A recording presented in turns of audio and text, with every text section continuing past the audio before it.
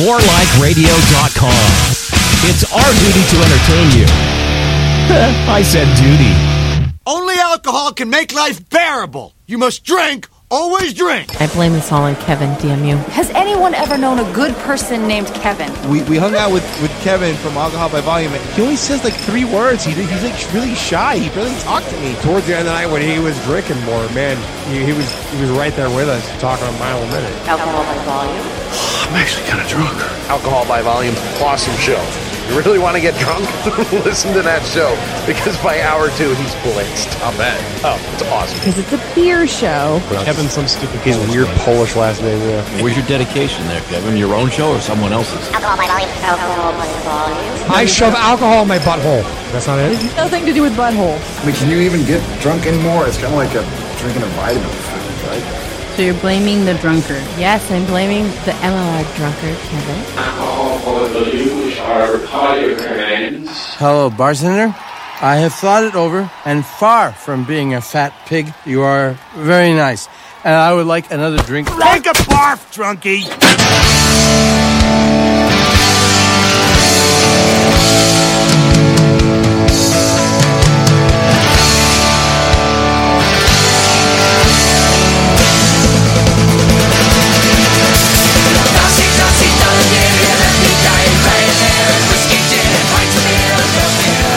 Welcome aboard to Alcohol by Volume.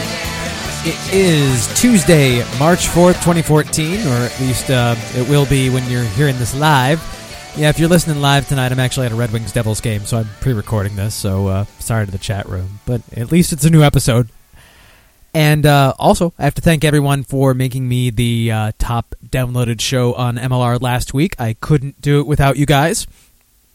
Plus, now you can individually subscribe to my show on iTunes if you so choose. I mean, honestly, why not just subscribe to the MLR feed, to get all the great shows? But if for some reason you just want mine, it's on iTunes now. Just search for Alcohol by Volume. Leave me a nice review on there. I will probably be checking it every day to see if anybody's left me some nice 5-star reviews.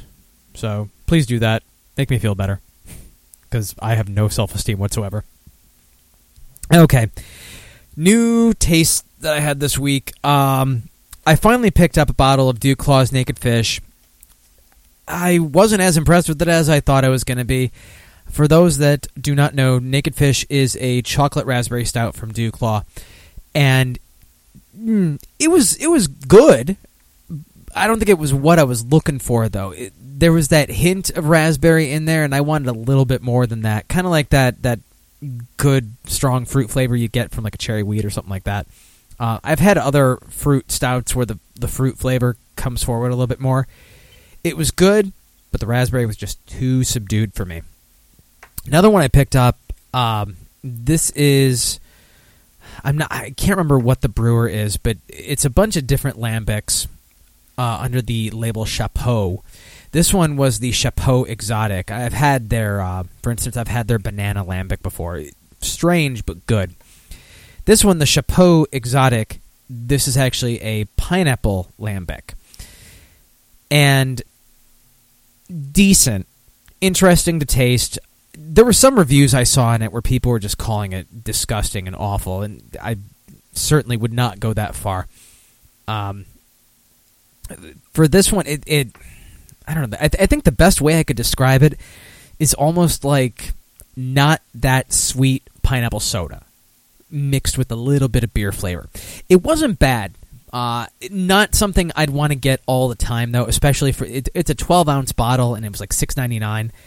But to try it once, I don't see a lot of pineapple in beer unless you end up with like some of the hops aromas emulating that citrusy flavor. So decent, worth a try at least once, especially if you like pineapple. I'm always interested in trying some of those weird flavors. Like I said, with the banana lambic, the only other banana beer I've had, I'm not going to talk about that rogue abomination, but the Wells banana bread beer, which is phenomenal by itself. And then, let's see, went out to eat this past weekend, and at the restaurant they had Trogue's Nugget Nectar on tap, and that was actually pretty delicious. The main reason I went for that was because I saw all over the beer trade subreddit that for some reason, I guess Nugget Nectar is just really, really sought after when it comes out. It's one of those big releases that people go fucking nuts for. And I know I've had it in the past, and I don't think I really thought much of it in the past because it's a hoppier beer, so it didn't really appeal to me then. Now it appeals to me a little bit more. And it was pretty good on draft. It was like $6 for a pint. I can't complain about that. Went well with my dinner, which was, let's see, it was a bacon-wrapped meatloaf that was stuffed with spinach and blue cheese over some blue cheese-infused whipped potatoes. Oh. Yeah, it was good. The beer went well with it, so I can't complain about that too much. A few other things I picked up. Let's see. I picked up... I did build a six-pack over the weekend, too. Picked up a bottle of Sweet Baby Jesus just because it's damn good. I need to get another six-pack because it's just that good. Hell, I want to get a case of that, honestly. Right now, I'm drinking a Cujo Imperial Coffee Stout from Flying Dog. And what else do I have here in my bucket? Let me swing my microphone down so I can look here. From Point Brewing, the Whole Hog 6-Hop IPA. And what's the other one here? I got from Left Hand Brewing, Stranger American Pale Ale. So you can tell that when I'm doing my purchases now, I'm trying to... I mean, I'm still getting my stouts and stuff like that, my porters.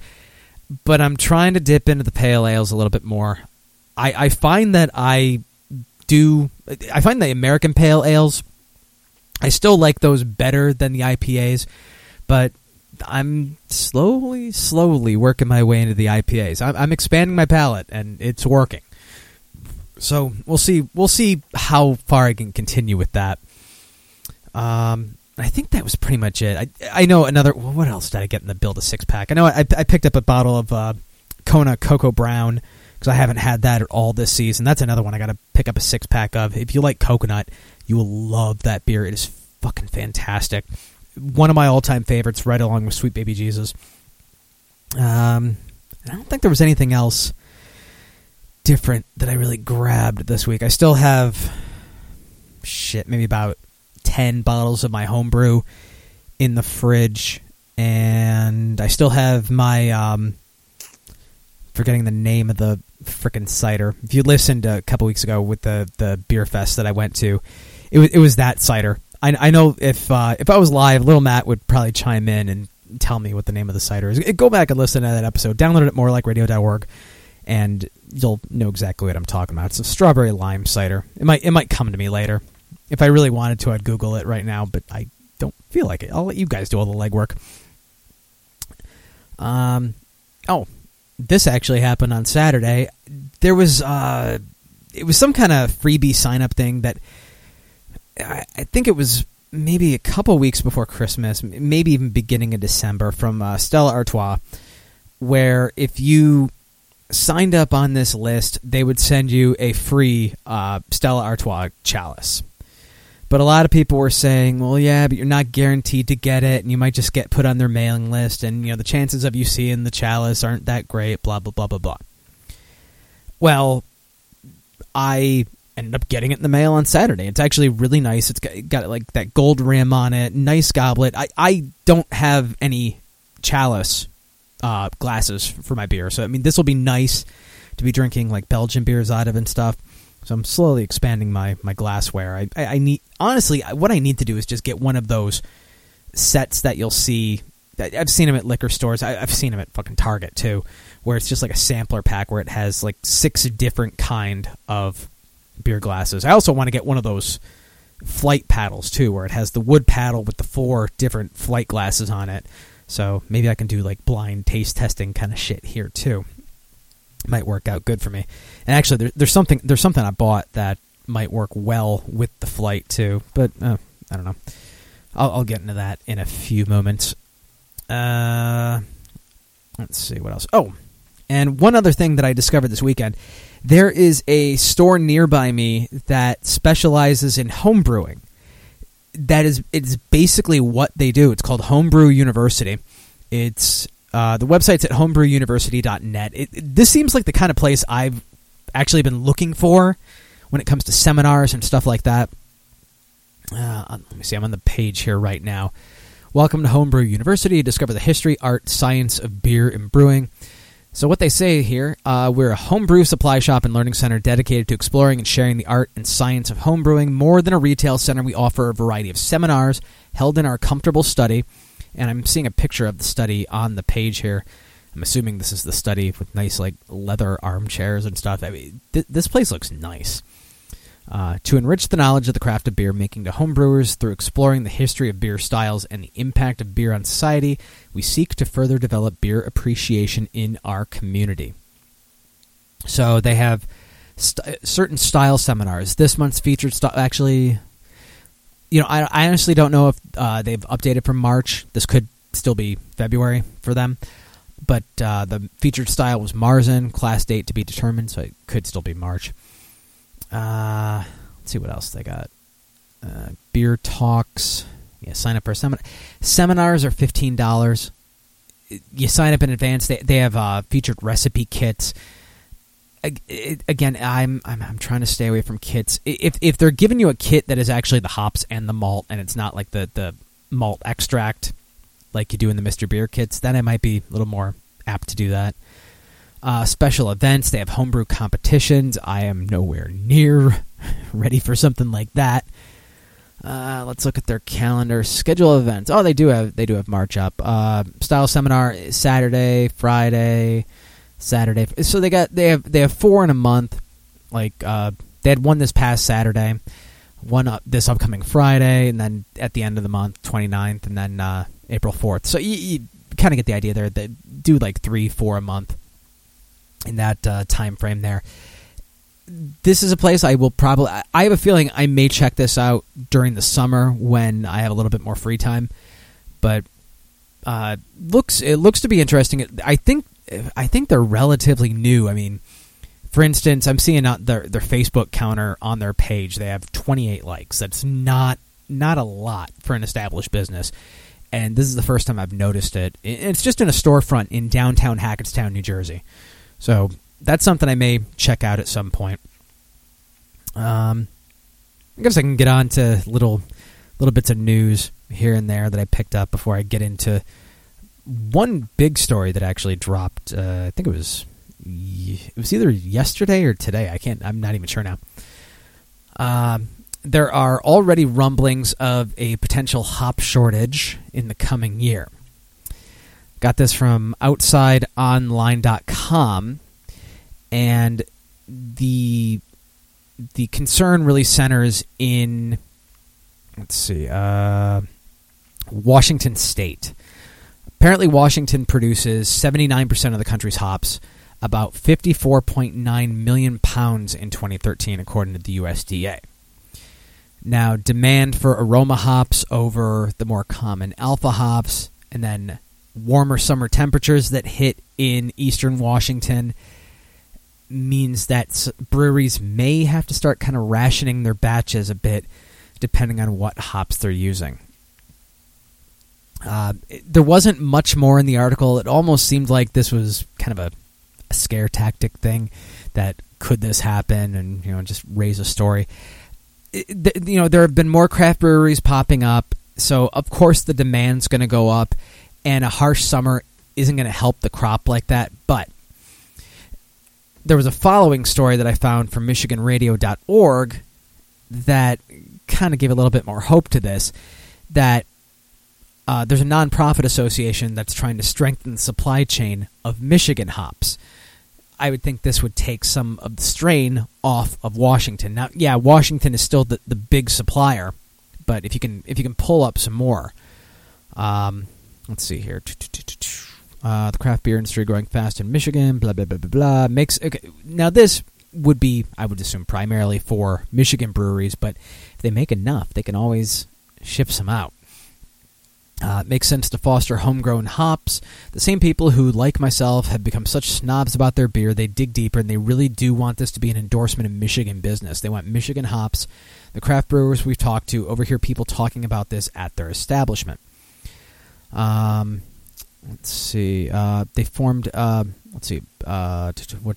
the fuck is this guy's name?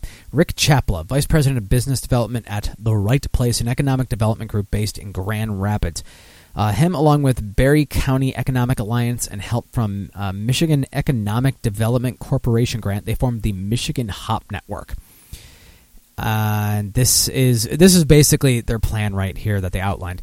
Although most of the 30,000 acres of hop farms across the nation are centered in the Pacific Northwest, like I mentioned, specifically in Washington, Oregon, and Idaho.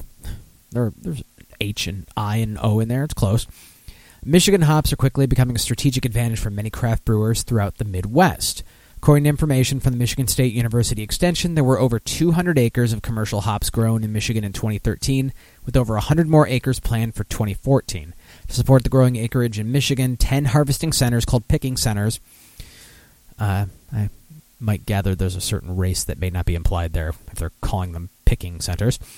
And 8 processing operations are now established throughout the state. So basically, it would take the burden off some of those Pacific Northwest states, filter the hops through the Midwest, and obviously, if you're growing the strains in Michigan, you're going to get different traits out of them too than you would be getting in the Pacific Northwest. Different soil, just different growing environment. You're going to get those subtle differences in the hops. Even if you're growing the same strain in Michigan that you're growing in Washington, you're going to get different characteristics out of it depending on the location in which it's grown.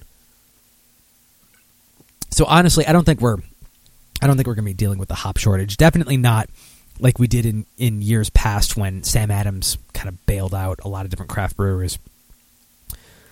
I was actually asked, I think it was from Little Matt. He was asking about any beer books that I could recommend. There's one really that I have, and it's Tasting Beer by Randy Mosher. That's the one that I have, and I've been meaning to get more. There's an article I picked up from AmericanCraftBeer.com where they actually have an interesting listing of some books that they've read and enjoyed, stuff coming out, things like that. First one that they had on here was Locally Brewed, Portraits of Craft Breweries from America's Heartland by Anna Blessing. And it basically centers on the Midwest craft brewing movement. They profiled 20 of the area's brewmasters and breweries.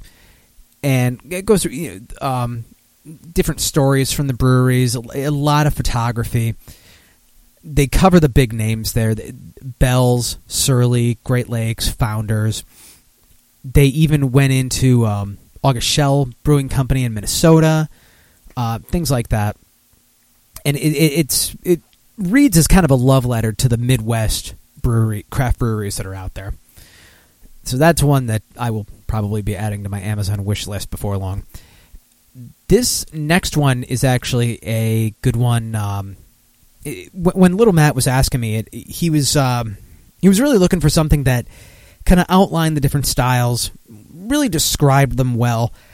I think just glancing at this one may have kind of what he's looking for. It's called Beer, What to Drink Next, featuring the Beer Selectopedia. It is by beer reviewer and co-founder of the Perfectly Happy Man website, Michael Larson. It's described as a beer lover's guide to more than 250 craft beers, ales, and lagers. It utilizes what the author calls a beer selectopedia to help readers find favorites. The periodic table of beer organizes beer by ingredients and country of origin to help you discover what you like and suggest what you might want to try next. It also includes mind-blowing diagrams that break down a beer's atomic structure with fun facts, tasting notes, and recommended breweries. So it seems like it may still kind of be limited, but it'll point you in the right direction. In a way, it almost seems like a print version, although maybe not as scientific and really getting down to the science and taste of it as brewkeep.com, for instance. I still think they're doing it the right way by really, having that consistency with tasting and then kind of branching off with the recommendations in that fashion. But this sounds like a good entry point for that kind of thing and recommendations. And then the last one on here, this sounds like a decent read, especially if you're a world traveler. The Pocket Beer Guide, the essential handbook to the very best beers in the world, and it really does. It goes all over the world. At least 2,000 different beers that it covers. 6 continents. New Delhi, Portland, San Diego, Singapore. Just any destination where there is beer, pretty much.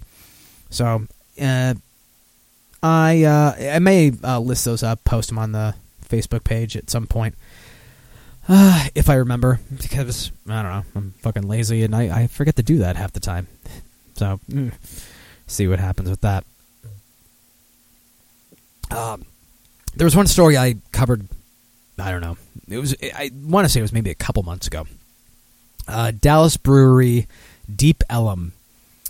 They had a bit of a controversial slogan for their Dallas Blonde beer. And the slogan was suggesting that the beer goes down easy. So, basically a blowjob joke. Okay, fine. They drove around in a pink van with the slogan on the side. The can has like it's almost kind of like pop art. It's like a doll face with the drawn-on blonde hair and a pink crown, stuff like that. It's a session blonde ale. And people were starting to freak out about it, saying, it's sexist and it's offensive and blah, blah, blah, blah. Well, okay, from Eater.com, apparently Deep Ellum is not backing down from it, and they're sticking with the slogan. Despite promising last year to alter a slogan many deem misogynist, a Dallas-based brewery is forging on with its Goes Down Easy van after receiving an outcry of support in favor of not cowering to an overly PC agenda. Fuck yeah. Good job for actually sticking to your guns, people. Jesus Christ. According to the Dallas Observer, Deep Ellum Brewing Company first drew attention last fall with artwork for its Dallas Blonde beer, which was accompanied by a slogan suggesting the beer goes down easy. At the time, brewery owner John Reardon offered a half apology by posting a censored photo of the slogan. The Dallas Morning News reported the brewery made a donation to the Rape, Abuse, and Incest National Network. But today, a blogger at the Burnt Orange Report noticed Deep Ellum is still using the slogan, and the censored bright pink van is rolling around town. Reardon explained his decision to backtrack, telling the Observer, when weighing the decision on whether or not to change the van, we ultimately listened to the general public. So, props to them for not kowtowing to the non-existent public outrage, because if they were listening to the masses were saying, don't bow down to these people. Of course, then there was another site, Burnt Orange Report. Their headline, and the writer of this article, Genevieve Cato, the headline kind of tells her agenda right there. Rape culture van still rolling. Deep Ellum Brewery backtracks on promise to cover up sexist slogan.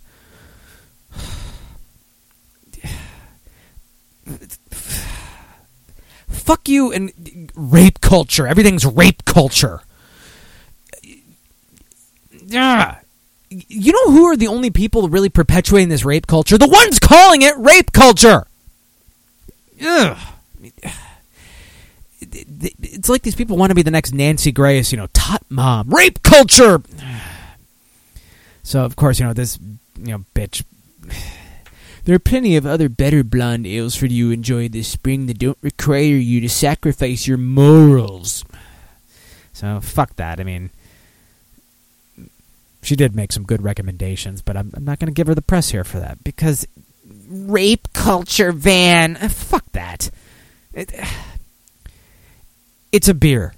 It's the name of a beer, and rape culture is just another buzzword like, bully and bullying.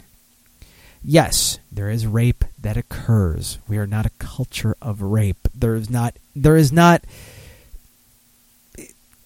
a beer van is not perpetuating this so-called rape culture. If you want to go into rape culture, I don't know, you might want to look at some of the third world countries out there. You might want, okay, you know what? Look at, let's say, those news stories coming out of India with gang rape. And, groups of men just raping hapless young women. That might be a rape culture. Is that happening here? I haven't heard about it. Not like that. Not fucking every day in the news. So just fucking cool it with these fucking buzzwords. There is no rape culture here. And when it comes to bullying, there's bullying and then there's just being a fucking pussy about things. I was bullied in school. And fine. But you know what? I'm not crying bully every fucking 10 seconds. So there's my rant for that. That's what happens when you get me almost a couple beers in this early in the show, I suppose. Okay. I got... I think... And this one's a little bit more low-key. From Paste Magazine. I'm always talking about, bourbon barrel beers and bourbon barrel aging, things like that. There's a distillery in Massachusetts that's actually kind of doing it the other way around. I'll explain that. Berkshire Mountain Distillers out of Massachusetts, they've partnered with 10 craft breweries to create a line of bourbons finished in used barrels from each popular brewery. Yes, what they're doing, they're making bourbon in beer barrels instead of making beer in bourbon barrels. It's an interesting idea. So the cask-finished bourbon will then only be available in that brewery's region. They've collaborated with Terrapin Brewing, Trogs, and Sam Adams thus far, and they're set to create bourbons in collaboration with Founders, Cigar City, Full Sail, Ommegang, and Smutty Nose in the near future. That's a pretty damn cool idea. And the article says, what does finishing bourbon in beer barrels do for the spirits? According to the distillery, the bourbon finished in Terrapin's Monk's Revenge casks come away with a complex, fruity, hopped-up, malty notes. So, really, I mean, you're infusing the bourbon with notes of the beer and the hops and the malts instead of the other way around. I think that's a very neat idea, and were I to find, an example of this in my area, I mean, looking at the collaborations they got going, honestly, I mean, probably the Trogs is, I'm guessing, the closest I'd find out here, and I'm probably still not even going to find that. I don't think it's that local enough for me. But that's a very cool idea that this distillery is doing. Berkshire Mountain Distillers in Massachusetts. Very, very cool idea there.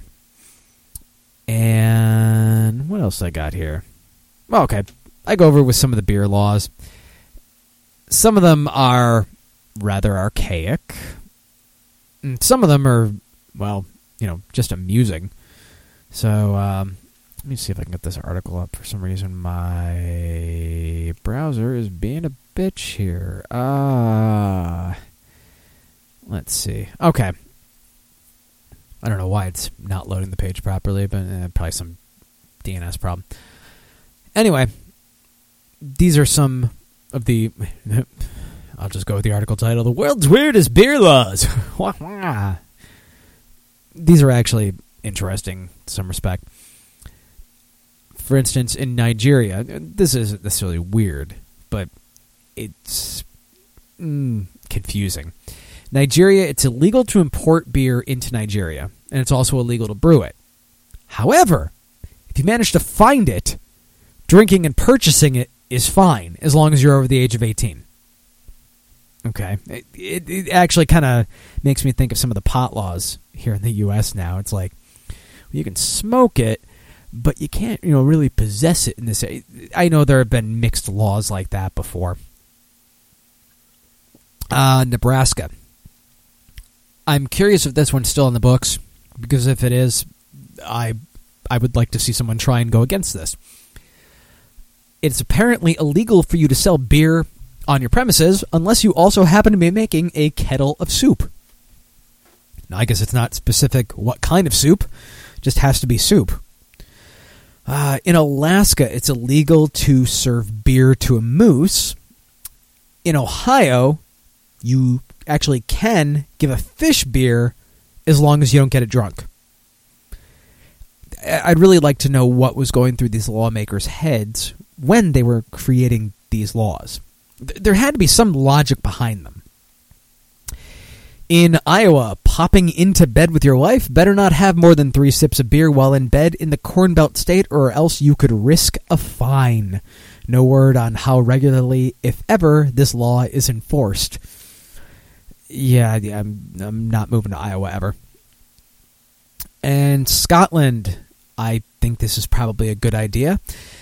In Scotland, a drunken man cannot be in possession of a cow. Think about that for a moment. In Canada, this is specifically in Saskatchewan. Drinking water whilst in a beer parlor, sounds kind of fancy, is illegal in that region. Any other Canadian province, you'll be fine. In Texas, this isn't technically a beer law, but it kind of filters into it. Back when home encyclopedias were still popular, before you kids and your Wikipedia, it was illegal in Texas to own the Encyclopedia Britannica. Now, you remember the Encyclopedia Britannica, all the big volumes and everything, door-to-door salesman trying to sell it and all that shit. Because it contained a recipe for how to make beer in your home. So they could not purchase that in Texas. And then the final one from good old Australia. It is apparently illegal to crush a beer can between your tits in Western Australia. It apparently, this actually was fined recently in a bar just outside of Perth. They got fined $1,000 for someone doing this. Yeah. So, yeah, I don't know. I got no flow tonight. I'm sorry. I'm moving along on to the next thing. This, I came across this product today and had to add it to my show prep. And in fact, I was so enamored with this product, I even just bought a sampler pack of it. It follows in the footsteps of those on tap little bottles that I got. They're like the Mio water things. The pale ale and the I think an amber, American amber or something like that, to add to your beer, give it a little bit more flavor. And then you have your various infusers like the Randall and the Randall Jr. from Dogfish Head. This is another new add flavor to your beer product. And like I said, I bought some of this. Let's see, how do they offer it? They have 4 different flavors. They had them either in 4-ounce shaker jars for $10 a piece, or 2-ounce 4-pack of all flavors for $20. And I figured, yeah, I'm going to go for the smaller, because in case this isn't very good, I want to hedge my bets here. But anyway, it is called Brew Salt, brewsalt.com. It was highlighted at the Saratoga Beer Summit back on February 22nd. Like I mentioned, they have 4 flavors, and it's flavored salts, so it's going to dissolve in your drink. They have chocolate, lime, habanero, and bacon. Everybody loves bacon, so why not? So let me go to this one part of their page, kind of their how-to, the logistics and everything. So you should shake, pinch, or rim the glass of your favorite beverage. And then they had a bunch of suggestions for pairings, which makes sense to me. And when I do get these, this is pretty much how I'm going to try and pair up the flavors. IPAs, you can use the bacon, habanero, or the lime. Makes sense. Porters or stouts, you'd want to use the chocolate or the bacon. Easy enough. For instance, like if I was going to try this, I would not get a chocolate stout to try the chocolate in. Perhaps a chocolate stout to try the bacon in. I don't know. But I would probably try and get some of the, I don't want to say bland, but more generic flavors. If I just want to get, a stout, a regular IPA. I don't want anything, special about it. Don't give me coriander and orange peel. Just give me an IPA. Give me a stout. Give me a porter. For lagers and pilsners, bacon, habanero, or lime, and then another recommendation, a nut brown ale, chocolate.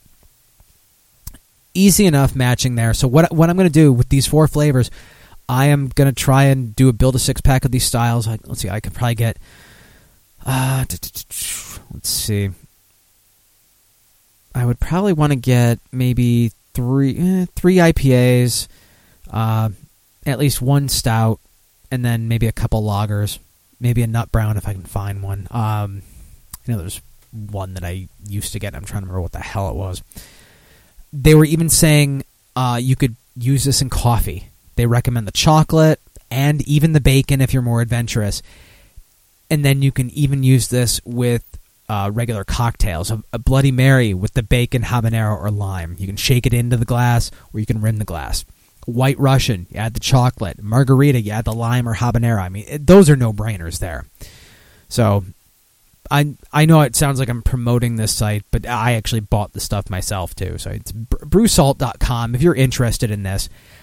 Once I get the stuff, I'm going to be taste testing it live on the show, and just like I did with the on tap stuff.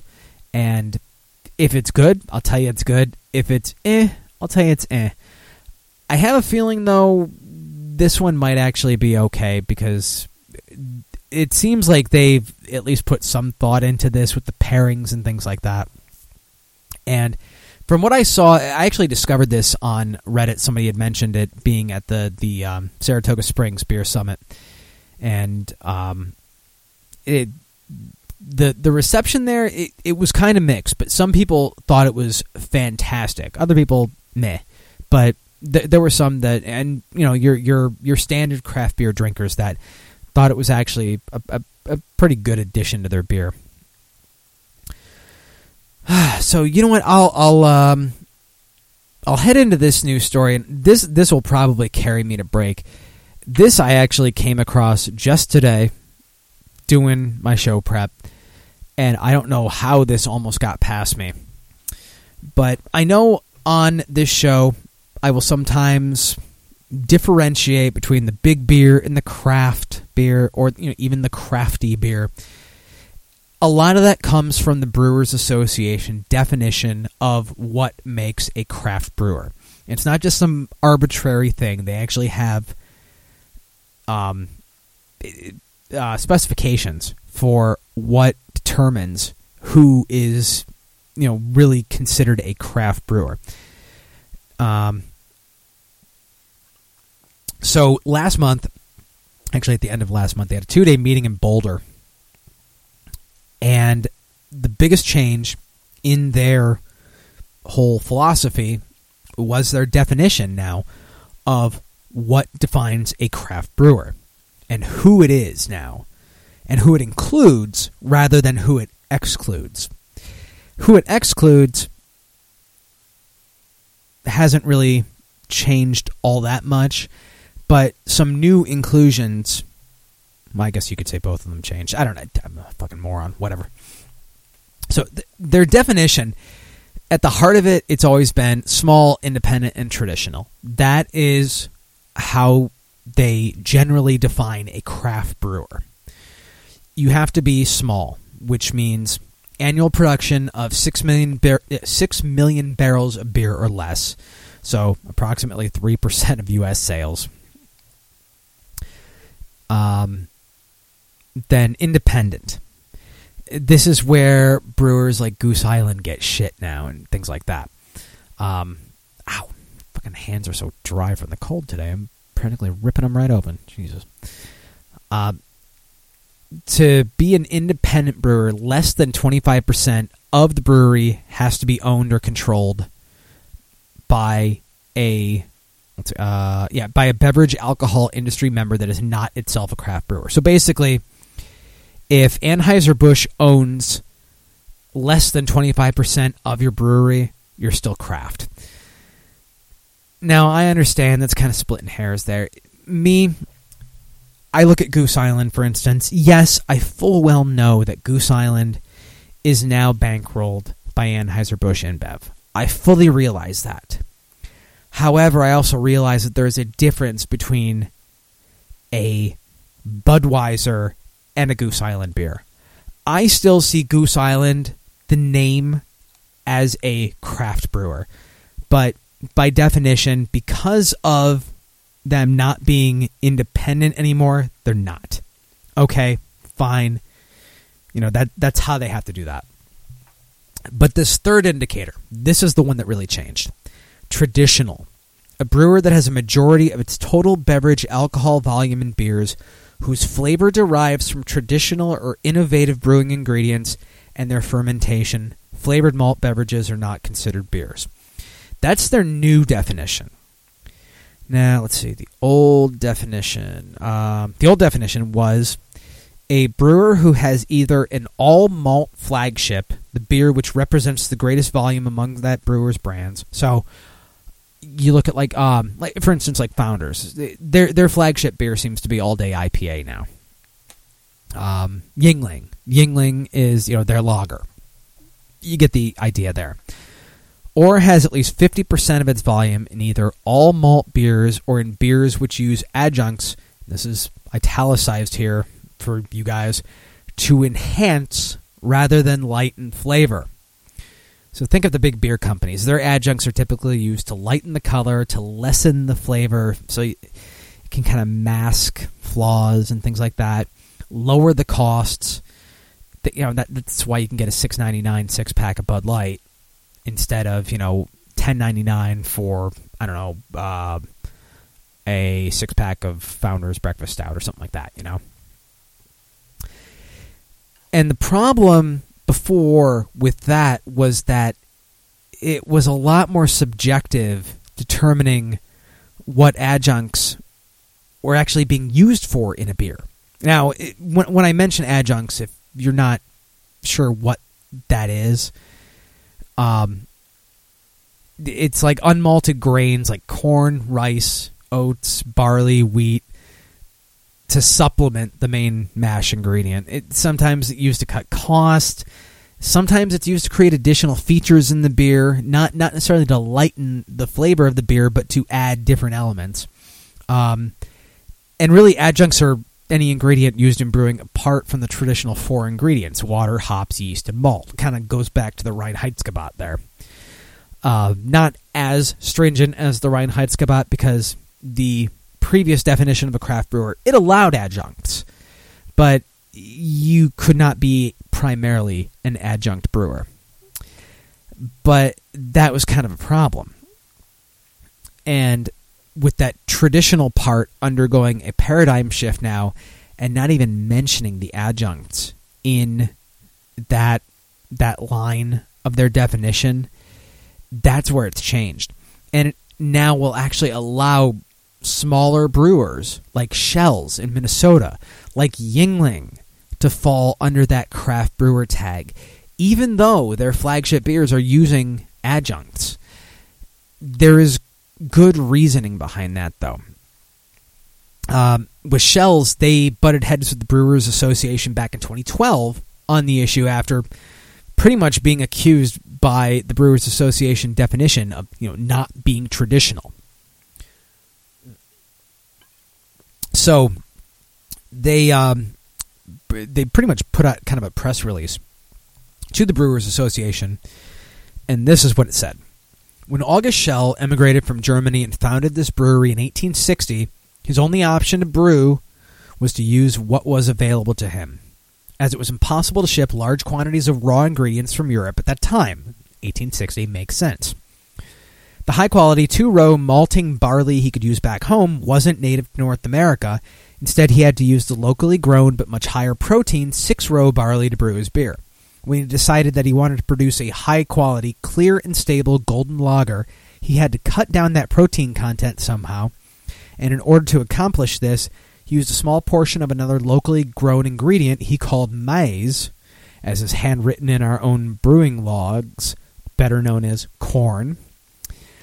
He didn't use corn to cheapen or lighten his beer. He did it because it was the only way to brew a high-quality lager beer in America at that point.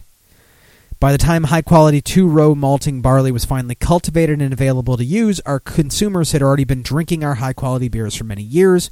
We continued to brew our beer using this small portion of corn because that was the way we, and this is important, we traditionally brewed it.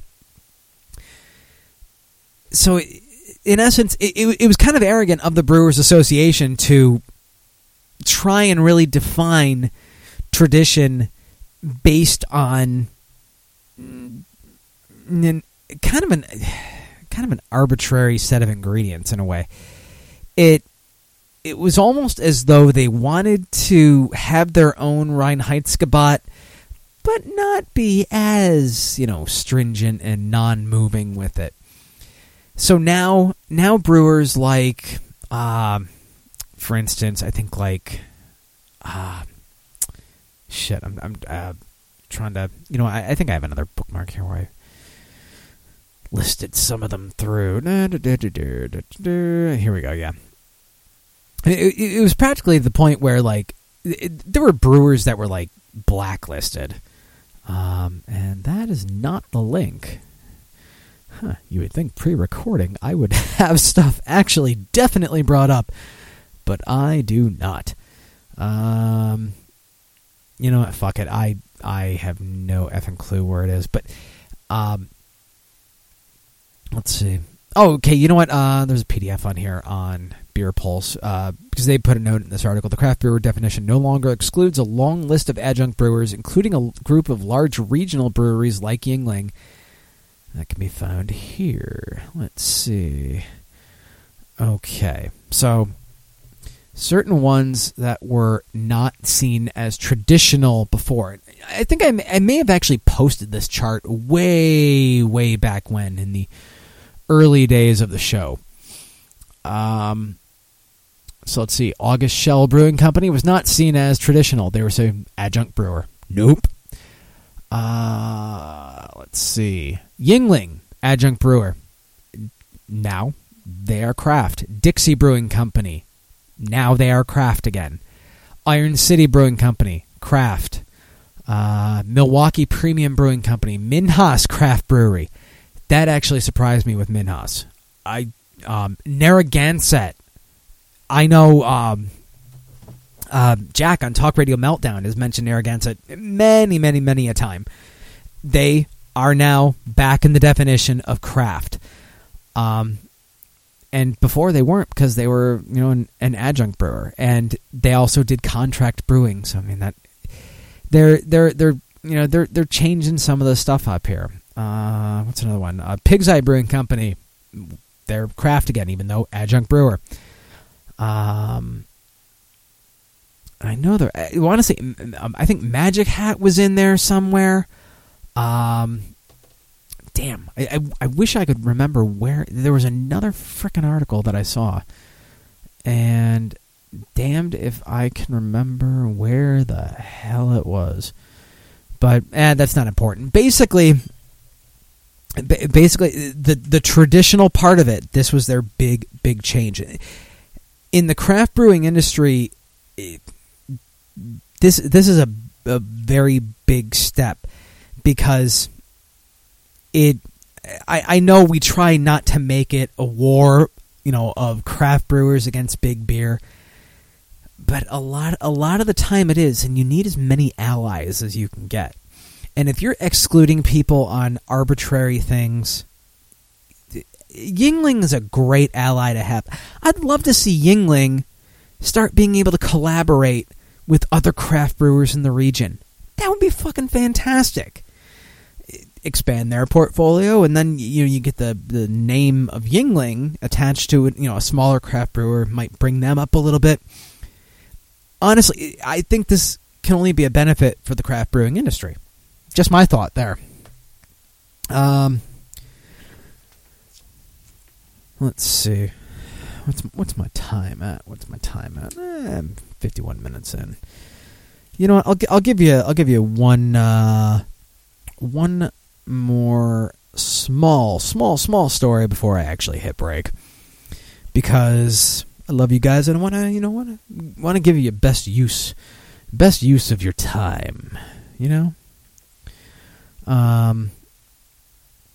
So let's see. I got this from CatholicSentinel.org, and just so you don't think I'm trolling CatholicSentinel.org all the time. No, I'm not. I actually found this through some different beer site link. Well, there's a Benedictine brewery, and they're called Benedictine Brewery. Benedictine monks that are doing craft brewing. They're at Mount Angel Abbey in St. Benedict, Oregon, and their slogan is, their slogan is fitting. It's taste and believe. Okay, fine. It's made from locally sourced hops and water from their Abbey well, so they're trying to keep the ingredients local, which is very respectable with that. And their beers are anticipated to be available by this summer, but there's kind of a caveat here. Only available for purchase at the brewery and their tasting room. So if you're in Oregon, you'll be able to find this stuff. If you're not, you're kind of screwed, and you could probably only hope for a beer trade on this. Well, damn, I gotta open up another beer. Let's see, Stranger or the IPA. Let's go the IPA. It is a good thing I have like a million coasters here. That is part of the benefit of going to beer festivals. You end up with coasters all over the place. So back in 2012, Chris Jones, Mount Angel Abbey's enterprises manager. I didn't realize an Abbey needed an enterprises manager, but you learn these things. He began collaborating with Father Martin Grassel, the Abbey curator, to identify new revenue sources for the Abbey. Now, you might think, why would an Abbey need revenue sources? Well, aside from the usual upkeep of the Abbey, I mean, they're the bills they got to pay. They're the bills they got to pay. But of course, they also like to do their charity works, and they need funding for that as well. So, makes sense. This isn't just some kind of money grab. They interviewed craft brewing experts in the region. Of course, Oregon's great for that. They created and launched a business plan, and then started working with fermentation scientists at Oregon State University to develop recipes. So they're taking a very rational, very structured route in doing this. I mean, it's not like this is going to be a Trappist ale or anything, but this is a genuine monastic brew. It's not the fake monastic brew, where they give you the impression that it's made by monks or something, and it's not. This is the real deal. The monks have actually been providing their own input through the process, and the brewery's Facebook page, yes, they have the monks on a Facebook page. It shows them in their habits, tasting the beers, giving their opinions on the flavors and everything.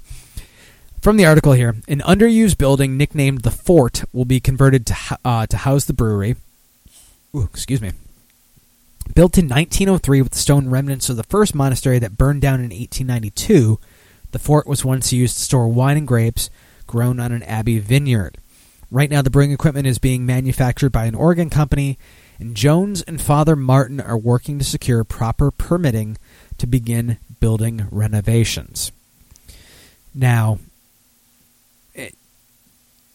with religion in our country, I don't know, you see moral dilemmas where there really shouldn't be. Like in Europe, they don't have a problem with these monastic beers. There's never been a question about monks brewing beer. There's been no moral dilemma with that. Well, here apparently there kind of was, but I give this guy props. Now, Father Martin, he said he's well aware of the moral dilemma, and he uses logic. Woo-hoo. St. Thomas Aquinas' principle of double effect as ethical criteria to find an answer. I haven't taken an ethics class in ages, but I'm assuming that's a theory of ethics somewhere. Anyway, he asks, does the potential good outweigh the potential negatives? Well, profits from the sales of the beer, it's going to allow the monks to continue their works of charity. My thought is that people that would be seeking out these beers from the monastery, they're not your typical, natty light drunk. These are people that are deliberately going to be seeking it out, because if you're just a piece of shit drunk, you're just going to the corner store. You're not going to a monastery to get your beer. So, I don't think these monks have to worry about contributing to a culture of alcoholism. And these beers, like I said, they're only going to be available at the brewery and tasting room, so no distribution for them, which is fine. But honestly, it's nice to see another genuine monastic beer in the U.S. There's actually one other one that I was able to find in the U.S., the Monastery of Christ in the Desert in New Mexico. As far as I know, there are only two in the U.S. like that. So it may spread a little bit more. I don't know. It's an interesting source of revenue for them, and you got to think. I mean, they're like I said, you know, the people that are going to be seeking out this kind of beer, they're not your rowdy, whatever pieces of shit. You know, they're not pieces of shit like us, basically. So, goddamn, WD-40 on this arm. I have no idea if you guys are hearing the squeaking. Let me see if it'll come up in the waveform. Oh, of course, now I can't get the fucker to squeak. God, cocksucker, motherfucking mic arm. Jesus Christ. You know, with that, fuck it. I should cut my losses and go to break. After the break, what do I got here? Oh my God, all my shit's all messed up. See, even during a pre-recorded show, I don't edit this shit out. You know, I'll see what I can hit here. 40% of what you pay for beer in the U.S. goes to taxes. So, America. A beer bucket list. I got this one from Marianne, because Marianne is always extremely helpful when it comes to show prep for me. Any good articles with beer, she tosses them my way, and I greatly appreciate that. This is 25 beers you must try. There are some on this list I've actually had. Some I clearly know about and will probably never see in my life, but it's a pretty good list. Portland Bar decided to sell what they were claiming was Miller High Life, but was actually something else, which is actually a happy story, not a you fucking shitheads story. Some other random stuff. An entrepreneur develops a miracle machine that'll undoubtedly piss off Christians with its imagery. And of course, the new releases for the week.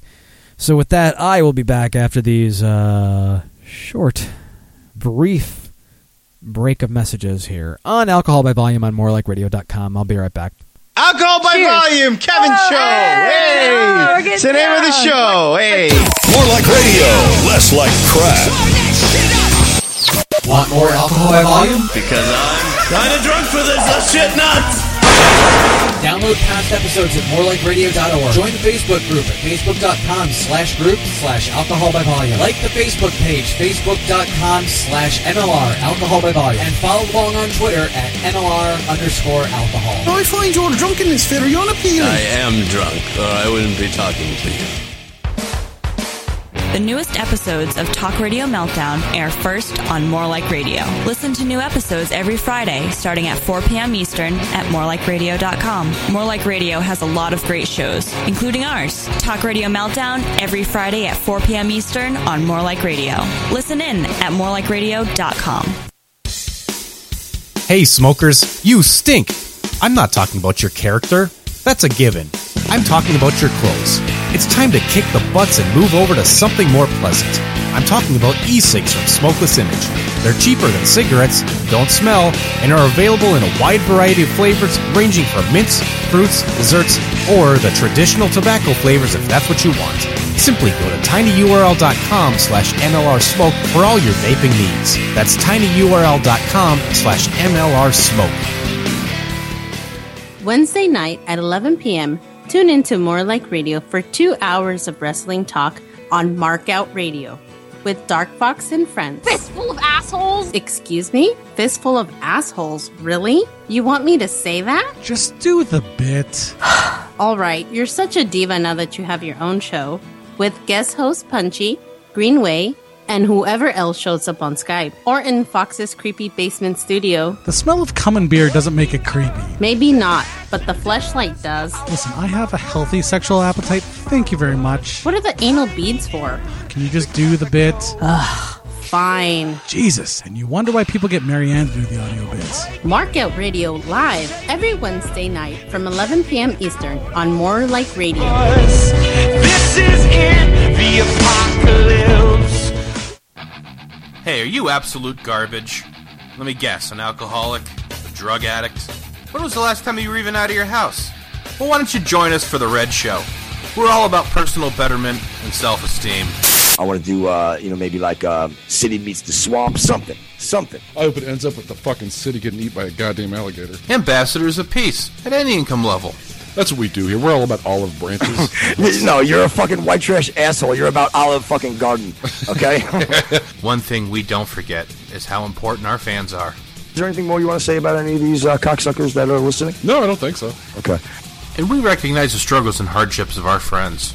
We don't give a fuck. I hope you relapsed. Burn in hell, bull. Oh, my God. What are you I meant I love you, bro. Get better. So come join us live Wednesday nights and experience functional substance abuse on The Red Show. Only on More Like Radio. You're doing some things with Enya, correct? I hope you end your life. Now, get off the microphone while I talk to my pal. If you weren't able to catch the last Hippo Juice show, here's what you probably missed.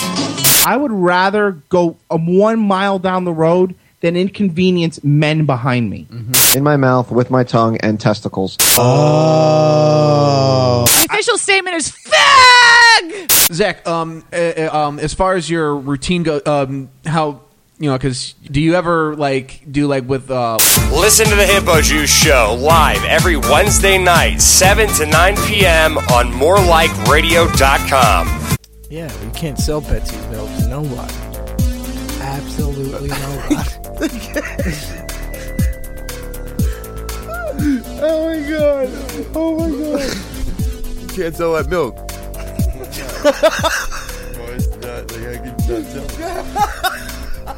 I got pain. That's all I heard. Yo, I got pain. I said I got pain. I'm gonna smell it. She just fucking takes the bread, shoves it in her ass, shits it back out, puts it in the case. That's how you wrap the bread. You can jiggle your fist around in there without hitting the sides. The Orange Room, 9 to 11, Saturday nights on More Like Radio.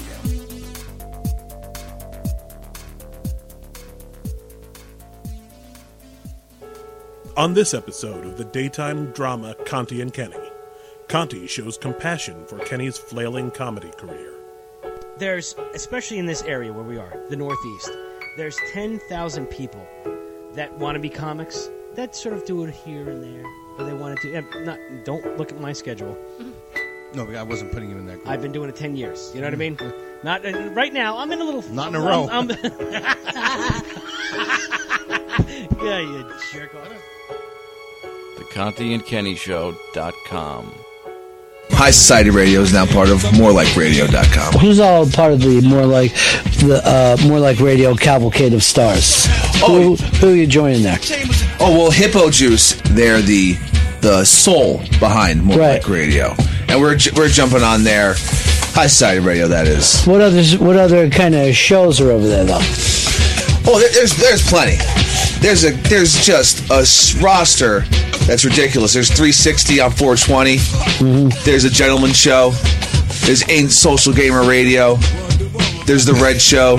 There's Daytime Divas. Okay, so you're not out there by yourself in the cold anymore. No. You're fucking with a family. Yeah, a real family. A family of gangsters. Take the edge off. MoreLikeRadio.com. It's like rap music you can understand. Damn, it feels good to be a gangster.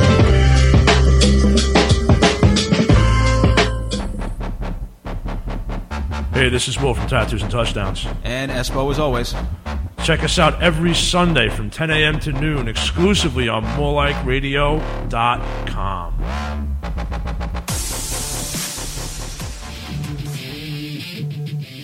If you're ready for pro wrestling like it's never been seen before, pro wrestling meant for an adult audience, and pro wrestling where nobody says brother or tells you can't see them, check out Combat Zone Wrestling, the most innovative, high-flying, hard-hitting, ultra-violent promotion on the planet today. Combat Zone Wrestling. Visit us at www.czwrestling.com. The Cousin Joe Show. Now, I know what a crack vial is because there was one time I went to go score Coke, and this guy in Patterson, I asked him for Coke, and he goes, all right. And like usual, they got it all set up great. They got fucking... they got all they're like fucking 14-year-old kids on bicycles riding around the corner to flag the dealer if the cops are around. Like, just as lookouts while I'm parked, and the guy goes in the apartment or whatever and gets the shit. Comes out with these vials of... It looks like salt. And I'm like, what is this? He goes... It's Coke. And the way he looked at me and said it, I'm like, I'm not arguing with this guy. I'm just going to pay, take it. And I tried sniffing crack. I didn't realize till like 2 minutes later, I'm like, why is my nose getting clogged with shit? I'm like, oh wait, this isn't Coke. These are crack rocks. But they look like sea salt. They're like fucking. So you got overcharged. I remember I went to go get a haircut right after that, and I was looking in the barber shop. You go get a haircut on Coke?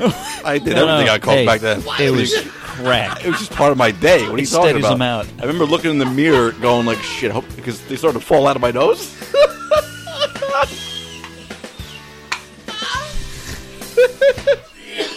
You're the only motherfucker I've ever heard that tried to sniff crack. Tune into the Cousin Joe Show live Thursday night 7 to 10 on More Like Radio. Atomic lineup stronger than Owen Hart's safety harness. MoreLikeRadio.com. Other internet radio stations are gay. So tell me, what are your 3 weakest qualities? Just a perfectionist. Perfectionist. Yeah. And the other 2, I'm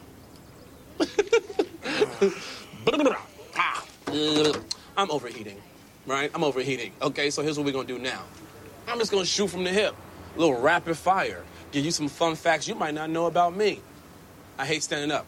I'm bad with numbers. And I just honestly, from the bottom of my heart, don't think women should be allowed to handle money. That's real. Let's just move on to the salary. And you didn't even fill out the back of the application. There's a back. There is a back to the application. Coach, what? The LAPD exam. Maybe it had a back. You didn't check to see if it had a back. We gotta go to the precinct. I didn't joke. I'm just careless. And that is my biggest weakness, you bitch. I'm so sorry, dude. Yeah, I'm so sorry, dude. Man, I didn't even mean that. Dog, I didn't mean that at all. When everything you get is everything that you want in return. Ooh, welcome back to Alcohol by Volume here on MoreLikeRadio.com. Oof. My body ain't used to this right now. I honestly, for doing a show about beer, you'd think I'd drink fucking heavily all the time. I mean, I have this reputation of being this just raging alcoholic, and I don't drink amounts like this that frequently anymore. I mean, although it probably doesn't help that, let's see, my second beer was 8.9% ABV. I mean, the Sweet Baby Jesus is only 6.5. This one I'm on now, this is the what is it? Fucking Point. Yeah, Stevens Point Brewing Whole Hog 6-hop IPA. This one it's actually an Imperial IPA, and I did not realize that when I purchased it. 8.5% on this one as well. Not as well. The other one was 8.9. What am I doing? I don't know math. Anyway, you know, I don't know. The Imperial IPAs still aren't grabbing me. Regular IPAs, I'm getting into those. The Imperials still are. There's too much of the bitterness there for me thus far. I gotta work my way up to those.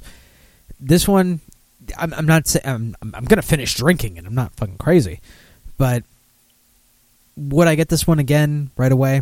No. Something like Founders All Day IPA. Yeah, I would actually get a 6-pack of that at this point. But I'm kind of rambling.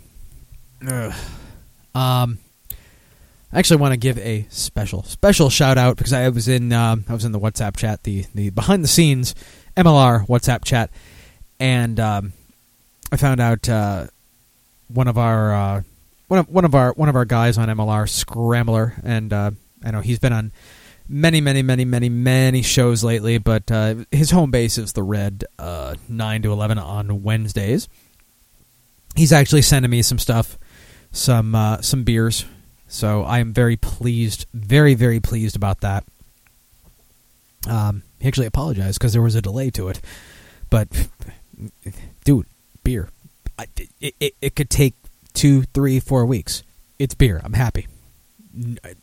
Love you, man. Love you, man. And I don't know if that's the beer talking either. This is what happens with hour number 2, guys. This is what happens with hour number 2. Even when I'm not fucking live, even when I'm pre-recording, this is what happens to me. I don't even have the chat room to bounce off of with this. I'm gonna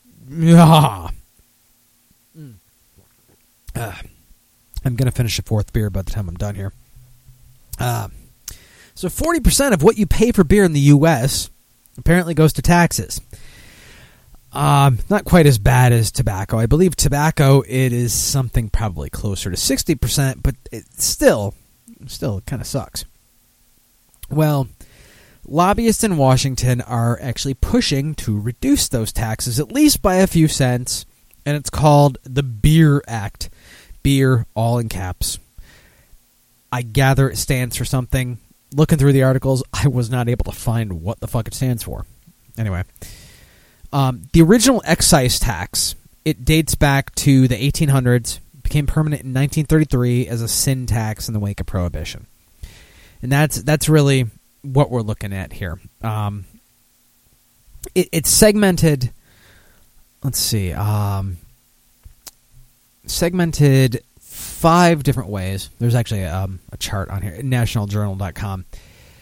The 40% is made up of state excise taxes, federal excise taxes, state sales taxes, federal business taxes, and state business taxes. So the federal and state excise taxes, when you combine the federal excise tax of $18 per barrel with state duties, it amounts to 4 cents of every dollar spent on beer. Then you get your sales, wholesale, hotel, over-the-bar, and local excise taxes. State and county taxes account for 4 cents of every dollar spent on beer. And then federal and state business taxes, brewers, distributors, and retailers are subject to the same taxes every other business pays. This accounts for 32 cents for every dollar spent on beer. Okay. So you have those excise taxes, you have the sales tax. I mean, the sales taxes and the business taxes aren't going anywhere. It's the excise taxes that if anything's going to be chipped away, it's going to be those. And like I said, the original taxes, those date back to the 1800s and then became permanent after Prohibition. Well, the Beer Institute, they're arguing that lowering the tax, it would help small producers of beer, and it would allow larger operations to grow further, and it would lower the cost of beer, and it would create more jobs. Okay, it's a fair point, I'd say. Well, the Congressional Budget Office disagrees. Of course they do. Why not? Why wouldn't they disagree? They want to raise it, claiming the cost of alcoholism. Alcoholism and alcohol-related incidents far exceed the revenue brought in by taxes on alcohol products. Okay. And then the National Institute on Alcohol Abuse and Alcoholism. Oof. That's a rough word. That is a rough word. The National Institute on Alcohol Abuse and Alcoholism. There, that's better. See if I go radio voice, I'm fine with that. They point to a 1997 study. Yeah, let's point to a study that's almost 20 fucking years old. Fucking morons. Jesus Christ. They claim that raising the excise tax on beer would, quote, greatly reduce the number of drinking and driving incidents in the U.S. Really? Really? Yeah. Again, that was like 20 years ago. The study... This, I don't know, I was trying to figure out if this was bullshit or not. The study claims the incidence of non-fatal traffic crashes would reduce by 6%. Now, I'm no statistician, I know. You would think I was, right? Of course. Is 6% in the world of statistics greatly reducing? I'm honestly asking. I don't know. It doesn't seem like it to me. I would think greatly reducing would be like, I don't know, maybe something 25% or higher. I don't know. It seems like nanny state bullshit there. Maybe. I don't know. Chris Thorne, the VP of Communications for the Beer Institute. Excuse me, need to wet my whistle. Says raising the excise tax would hurt the majority of responsible beer drinkers. Okay, fair. First of all, we support the legal drinking limit of 0.08% blood alcohol content. We believe that the vast majority of accidents and with alcohol abuse are with repeat offenders and high blood alcohol content drunk drivers. We believe that these are representative of a smaller part of the population. Increasing taxes not only captures the 95% of consumers who are drinking responsibly and asking them to pay for it, but if you're a problem drinker, it doesn't matter. The taxes aren't going to stop you from consuming. That's proven too. And in a weird way, it kind of goes back to that story with the Benedictine brewery. Are your repeat offenders, high blood alcohol content, drunk drivers, blah, blah, blah, are they going to be, are the pieces of shit going to be going to the monastic beers? No.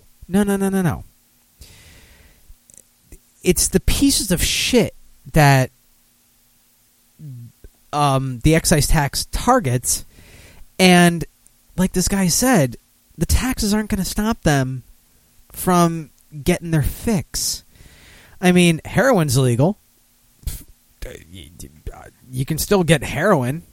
I mean, I could, if I really, really wanted to, I could probably figure out a way to score some heroin here in northern New Jersey pretty easily and have a, I don't know, how is heroin measured? Bag?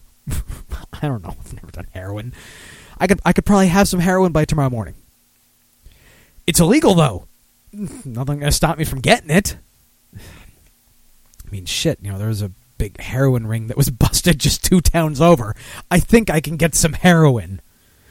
Not going to get some heroin, although that would be a fantastic weight loss regimen.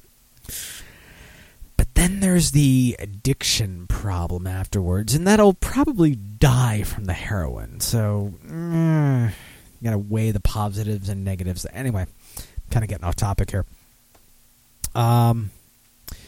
So this bill, it has 91 co-sponsors in the House, 45 Democrats, 46 Republicans. So kind of a nice bipartisan bill there. So you'd think, okay, there's some support there. Well, the website GovTrack gives the Beer Act a 0% chance of passing this Congress. And I'm going to editorialize here. Passing this fuckhead Congress. And only a 1% chance of making it out of committee. When asked about the bill, Representative Jim McDermott, Democrat out of Washington, who signed on as a co-sponsor just the day before, laughed and said, "What's the Beer Act?"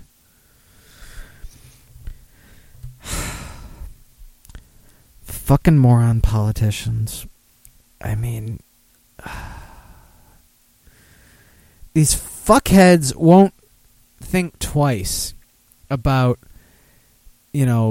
tripping over themselves to, give their business and oil cronies all the money and tax breaks and everything. But something like this, I guess it's not important enough. I guess the lobbyists aren't strong enough. I guess the business interests aren't strong enough. So you know what? Jim McDermott out of Washington, fuck you, Jim McDermott. Look at what you sign or co-sign or whatever.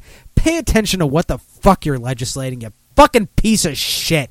Hope you're voted out of office in the next election, you piece of shit garbage cocksucker. Ugh. So with that, let's get to something else.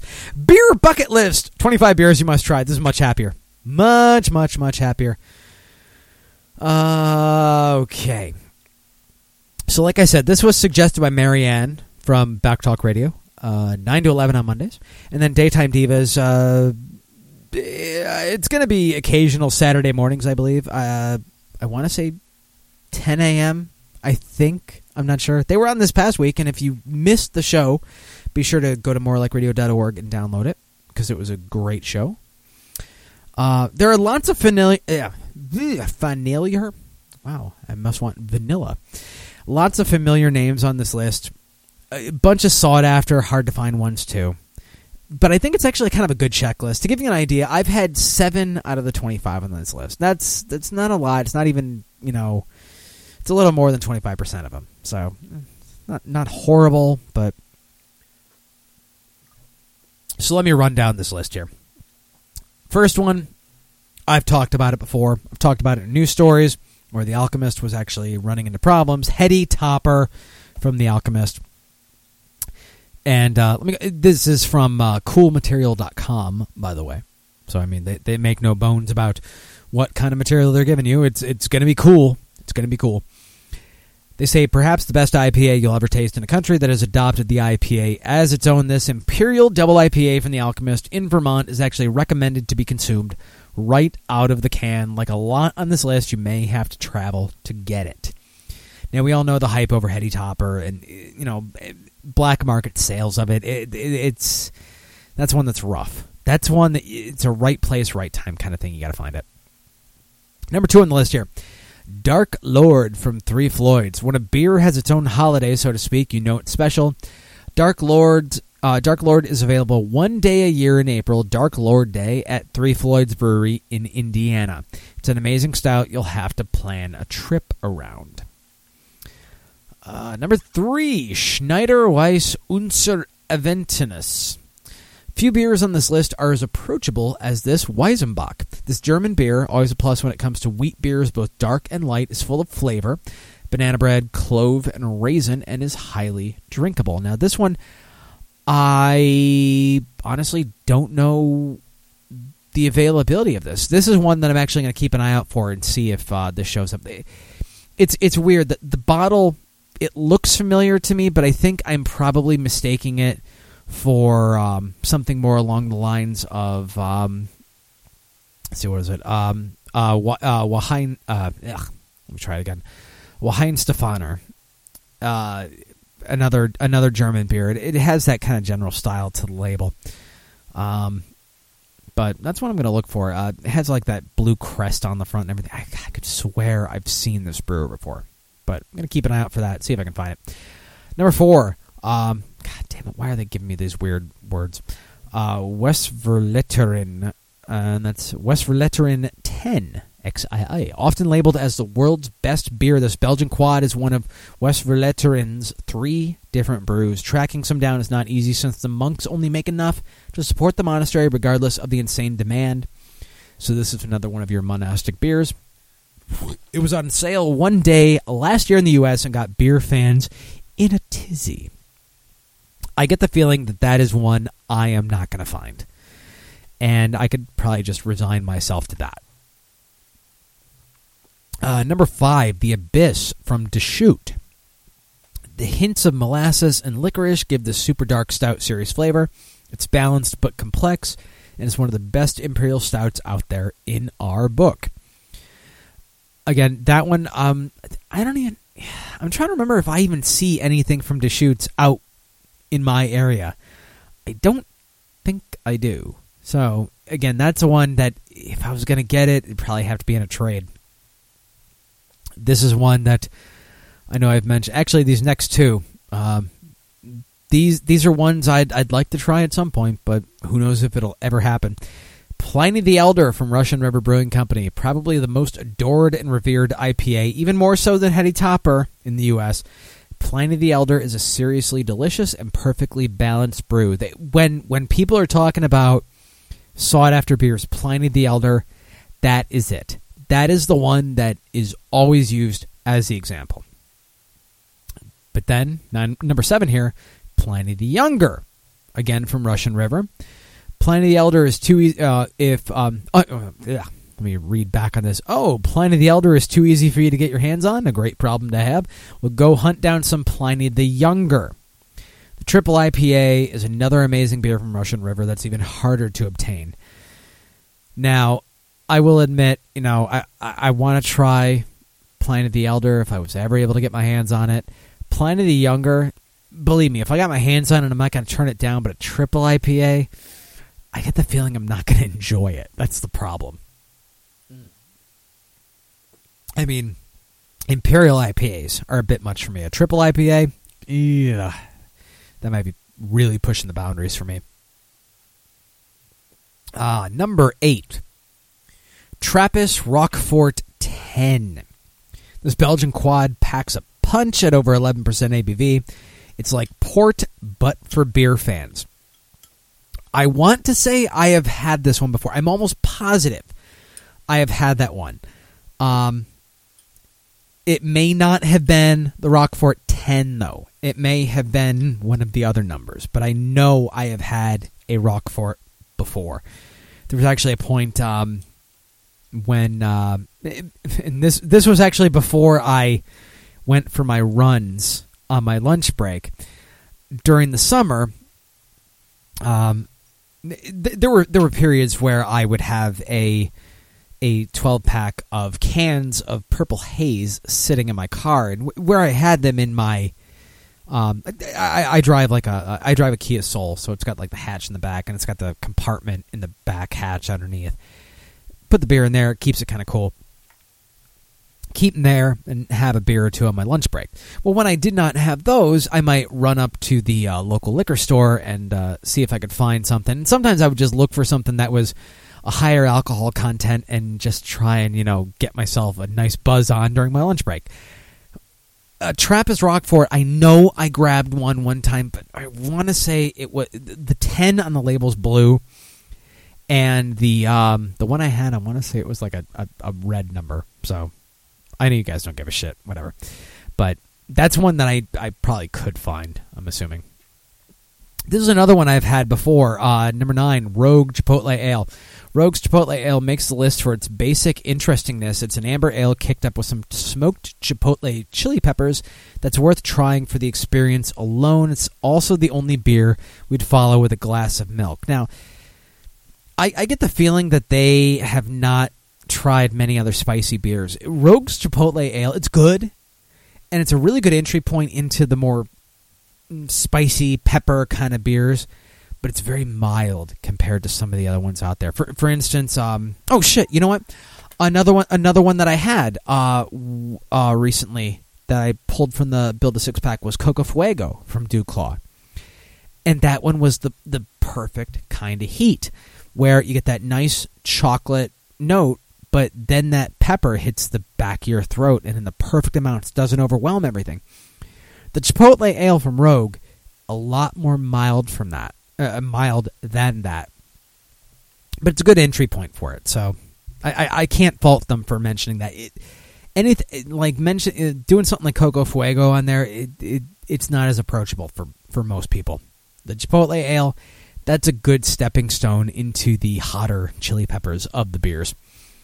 Number 10, Dogfish Head 120-minute IPA. I do want to actually find this.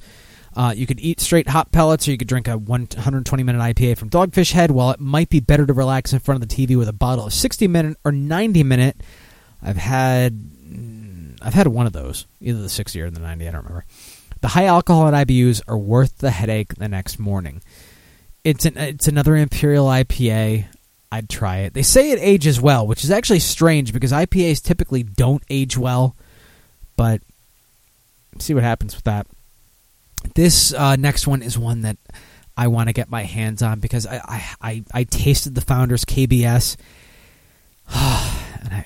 This is another white whale for me now. Founders Canadian Breakfast Stout. Founders is one of those breweries you can always rely on for consistently good beers. Their CBS, not to be confused with their also awesome KBS, may be their finest. It's sweet and frothy and hyped for good reason. And if you're not familiar with the CBS, it's an ale brewed with chocolate and coffee aged in maple syrup bourbon barrels. So if anybody has a spare bottle of CBS that they want to send to me, believe me, I'll try and find something good for you out here. I'm not opposed to beer trades. Number 12, Saison DuPont. Saisons have been hot for a bit, and if you want to try the gold standard, you'd be wise to get your palms on some from the DuPont brewery. It's easy drinking after a day of working in the fields. It's weird. Saisons, I've still been trying to figure out whether I like them or not. I'm very, very torn on that style. I don't know why. Let's see, number 13 here. Oh, number 13. Of course I know number 13. It is the Eichschlenkerla Rock Beer Marzen.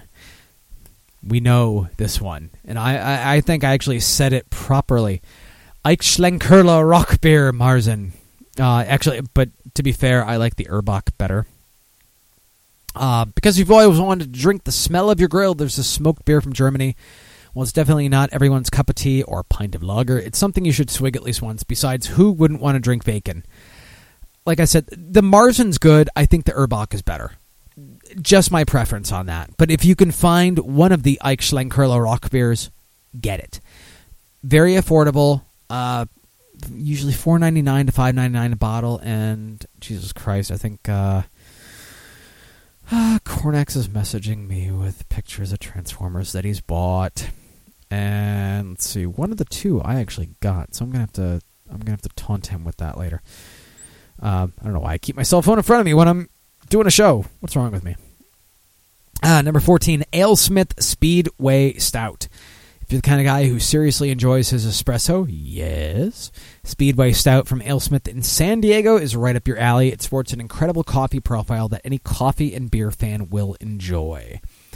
I don't believe we get AleSmith out here, so again, that's another one that I'd have to find it in a trade. This is one that I really want to try, and I don't get New Belgium out here. Number 15, Lips of Faith La Folie from New Belgium Brewing. If you want to ease into sour beers, this is not the place to start. It's super sour, but at least in our book, super delicious. And I love, love, love my sour beers. That is one I want to try. I mean, this being a beer bucket list, this is a really good checklist for me, and I think for a lot of craft beer drinkers. Number 16, Bell's Two-Hearted Ale, an incredible IPA. You don't have to hit the lottery to get in your fridge. Bell's Two-Hearted Ale boasts a hefty hop aroma with the perfect amount of sweetness. You can't go wrong with this or Bell's Hop Slam, or actually most of their beers for that matter, and I will agree with that. I've not had a bad beer from Bell's, and admittedly, I haven't had a lot. Most of the time when I've had Bell's, it's been when I've been in Michigan. But I have had Hop Slam, and Hop Slam is fantastic. I think that was my perfect entry point into IPAs. So I have to thank my friend Nicole for getting that for me. Number 17, Darkness from Surly Brewing. I love the art on this one. Basically looks like Dracula on the label. You want big flavor? You got big flavor. Surly's Darkness is not a Russian Imperial Stout to mess around with. It's chocolatey with a bunch of nuances that any beer fan would appreciate. Gotta love a good Russian Imperial Stout. Number 18, Cantillon Lupepe Creek. Yes. I love my lambics. And they say here, and I get shit for this, lambics are not often considered the manliest of beers, but you can't hide deliciousness. This Creek Lambic from Cantillon won't win you many points with frat bros. Fuck frat bros. I don't want to win points from them. Fucking frat bros. And I'll tell you a story about fucking frat bros in a minute. Because I'm getting close to the end of this list. But you'll be laughing to the bottom of every cherry-flavored glass. Number 19 is a brewer that I did mention before. Why? Heinstefaner Hefeweißbier. If you don't speak German, just point at the bottle or tap and hide your pride at the door. It's worth it. This is a classic German Hefe, which all there should be measured against. This one I have had and I have enjoyed. It's a perfect example of the style. Number 20, Cable Car from the Lost Abbey. I don't believe I've seen this one. I know I do get Lost Abbey beers out here, though. A funktastic American wild that packs a sour punch. Damn it, I know I haven't seen this out here, because if I had... Well, you know what, though? looking at the label, it doesn't describe itself as a American Wild Ale. So maybe I have seen it and I just passed it over not realizing. Anyway, packs a sour punch. If you're the kind of guy who bites into straight grapefruit, there's a beer worth storing in your collection. This is one I'm going to keep an eye out for and see if I can find this. Again, don't know how rare it is, but you never know. Number 21, Great Lakes Edmund Fitzgerald Porter. As far as porters go, you could do far, far worse than this brew from Great Lakes Brewing. It's ridiculously smooth and our pick for the best porter around. Best of all, it's most likely not a beer you have to go hunting for. This is true. I always see this in the Build a Six-Pack selection. Always there. I've had it before. It's very good.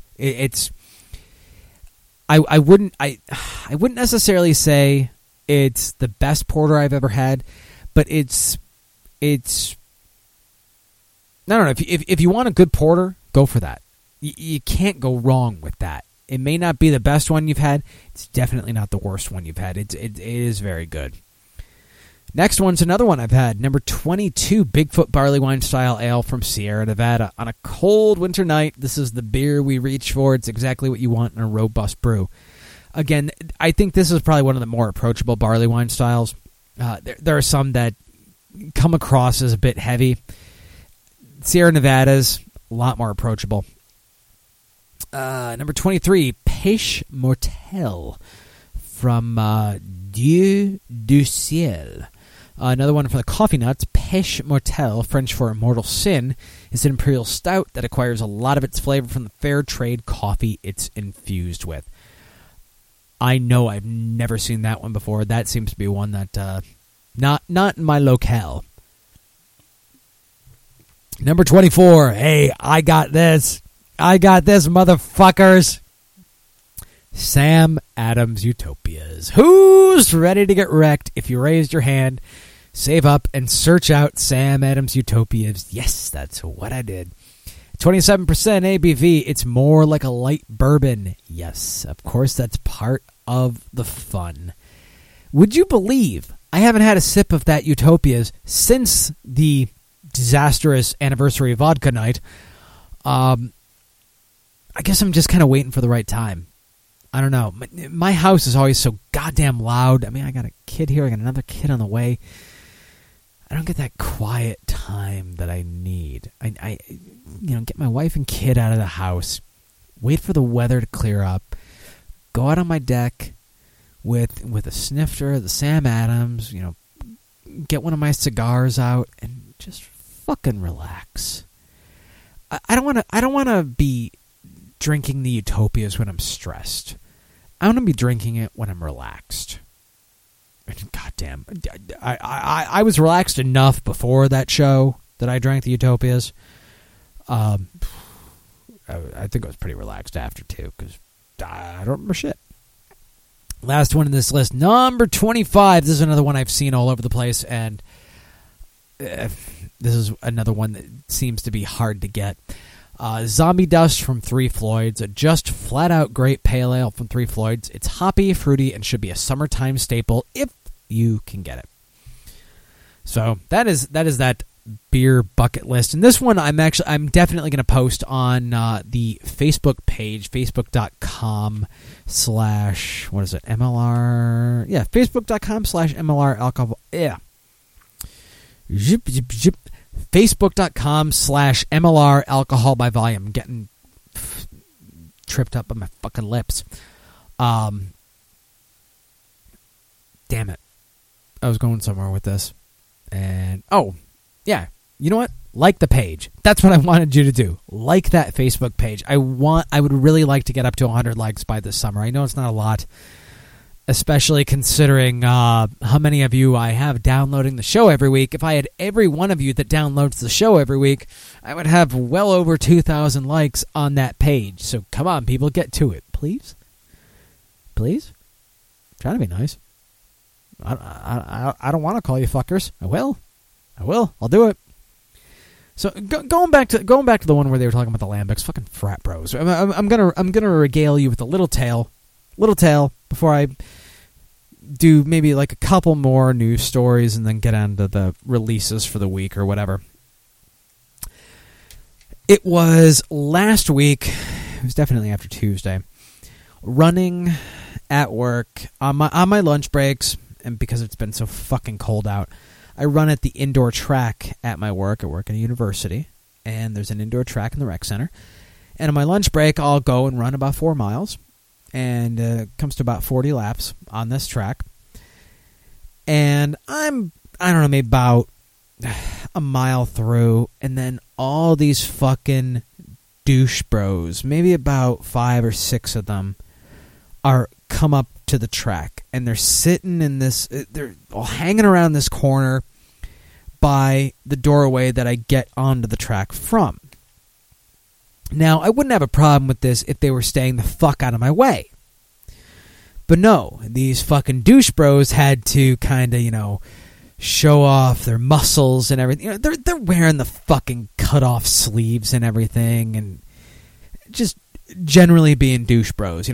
They got their feet up on the wall, and they're doing push-ups, like, their hands on the floor, feet up on the wall, doing push-ups that way, and just doing all this, checking out their muscles and everything, and very, very douche bro shit.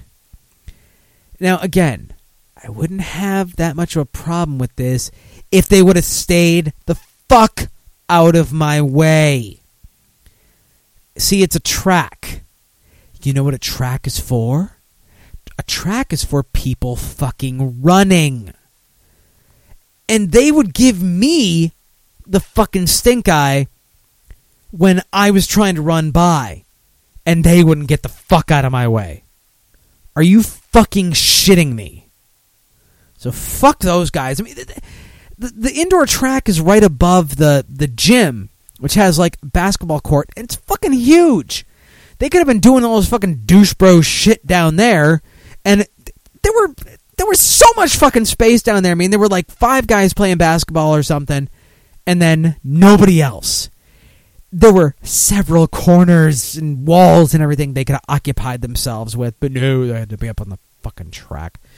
Fucking douche bros, fucking frat douche bro bullshit motherfuckers. And as much as I wish I could say this to their fucking faces, but I'm too timid for that shit. Fuck them.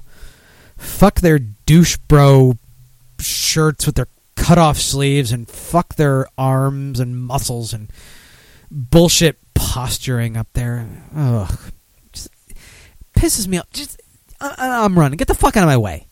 Simple as that. I mean, I've had it happen where, people are walking on the track, and they're aware of me when I'm moving, and they will go off to the side. Fine. I'm cool with you. You're not in my way. Then I have this one elderly couple that's walking, and the guy stays to the side. The woman is walking all over the goddamn place like she's a drunk driver on the road, swerving all over the place, and gives me a shitty look when I run past her. Fuck you, bitch. Get the fuck out of my way. Is that too much? Maybe a little bit? I don't know. Yeah, just some anger going. Maybe a little bit. I don't know. Okay. Well, speaking of Pliny the Elder and Pliny the Younger, those Pliny beers, I thought this was actually a goddamn awesome story. From Inside Scoop, San Francisco, a brilliant... Portland? I guess there's a Portland... Is there a Portland, California? I don't know. Anyway, Inside Scoop SF. Or InsideScoopSF.sfgate.com. There you go. Brilliant Portland bar offers Pliny the Younger as Miller High Life. Allows its regulars to actually enjoy it. Cool. So, from this article, Pliny the Younger is, people are crazy obsessive over it, even more so than Pliny the Elder. I highlighted that in the bucket list. One Portland bar got creative, found a way to ensure that its regulars could enjoy Pliny the Younger without having to leave work early and or wait in a huge line. Okay. Now, Pliny the Younger kegs, they make their way around the country, but the usual pattern is the bar gets a keg, word gets out that the bar has the keg, Twitter, Facebook, whatever, the bar gets packed, the keg disappears very quickly. This bar, they decided to post they billed the Pliny on the board as Miller High Life, but it was listed as $7 for 12 ounces. Now, your average person, first of all, your average person probably isn't going to go to a bar and order Miller High Life anyway. I think they would probably stick to, like, you know, usually like a Budweiser or something like that. That tends to be the case. So, $7 for 12 ounces, that would kind of tip people off that were looking closely and noticing a kind of a high price for Miller High Life. But even if you figured it out, there was another rule that this bar had. No yelping, tweeting, selfieing, Facebooking, Instagramming, posting, and or whatever else you kids do these days. So it was basically a social media blackout on don't tell people that we're doing this. And it's a very fair way for people to get their taste of that beer. It's a really, really cool idea. Of course, the comments make this the comments make this better. Spirit76 says, I don't want to sound like a Jew or anything, but isn't listing a product as another product illegal? Crazy as Carl replied to that, I don't want to sound like a Jew, but I would like to sound like an anti-Semitic. Then Spirit76 replied to that, I'd rather be anti-Semitic than infringe on another company's trademark, even if Miller's not a good beer.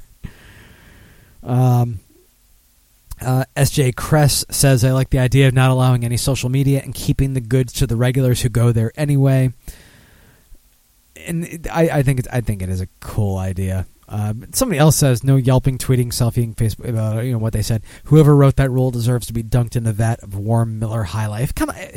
I think that's actually good because you're not blowing up their spot there. And you're allowing people to, you can get it through, your general word of mouth, but you're not going to completely blow up their spot. And there's way too much fucking noise going on outside my door here. God damn it. So with that, I think the timing is probably right for me to hit my new beer releases and reveals for the week. That'll hold off on a few things I can save for next week. I get some advanced show prep done. So the first one, Oscar Blues Gubna Imperial IPA. Again, Imperial IPA, not my thing. Still not my thing, but it's Oscar Blues' fourth release of this beer. Now this one is supposedly over 100 IBUs. Again, the International Bitterness Unit scale technically does not go over 100, so anybody purporting to say that their beer is over 100 IBUs really probably isn't. It's really probably at the top of the scale. I mean, it's one of those weird things like that.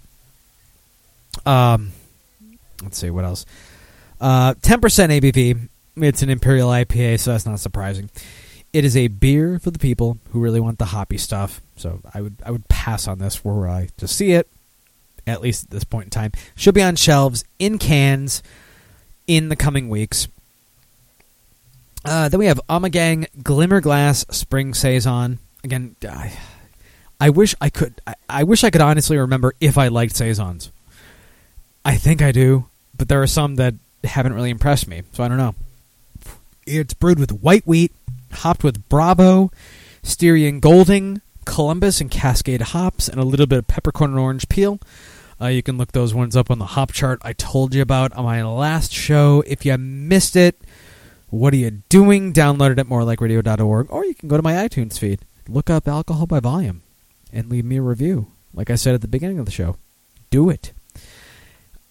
Ommegang, they like to highlight the water they use. It's from Coopertown's Otsego Lake, and they really attribute they attribute a lot of the flavor of their beer and like the crispness of it to the water that they use. It's available now for a limited time on draft and in 12-ounce 4-packs. Let's see what else I got here. Sly Fox and Nihilist Russian Imperial Stout.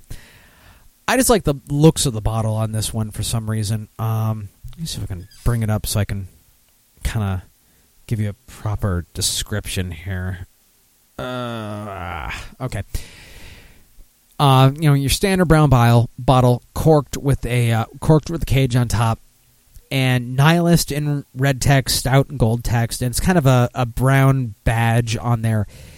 It's I don't know. It's very very minimalist in a way, but I don't know. There's something about it I really like. I don't know if it's the star on the top of the eye in Nihilist or what, or the contrast of the red and the gold. But there's something I like about this art.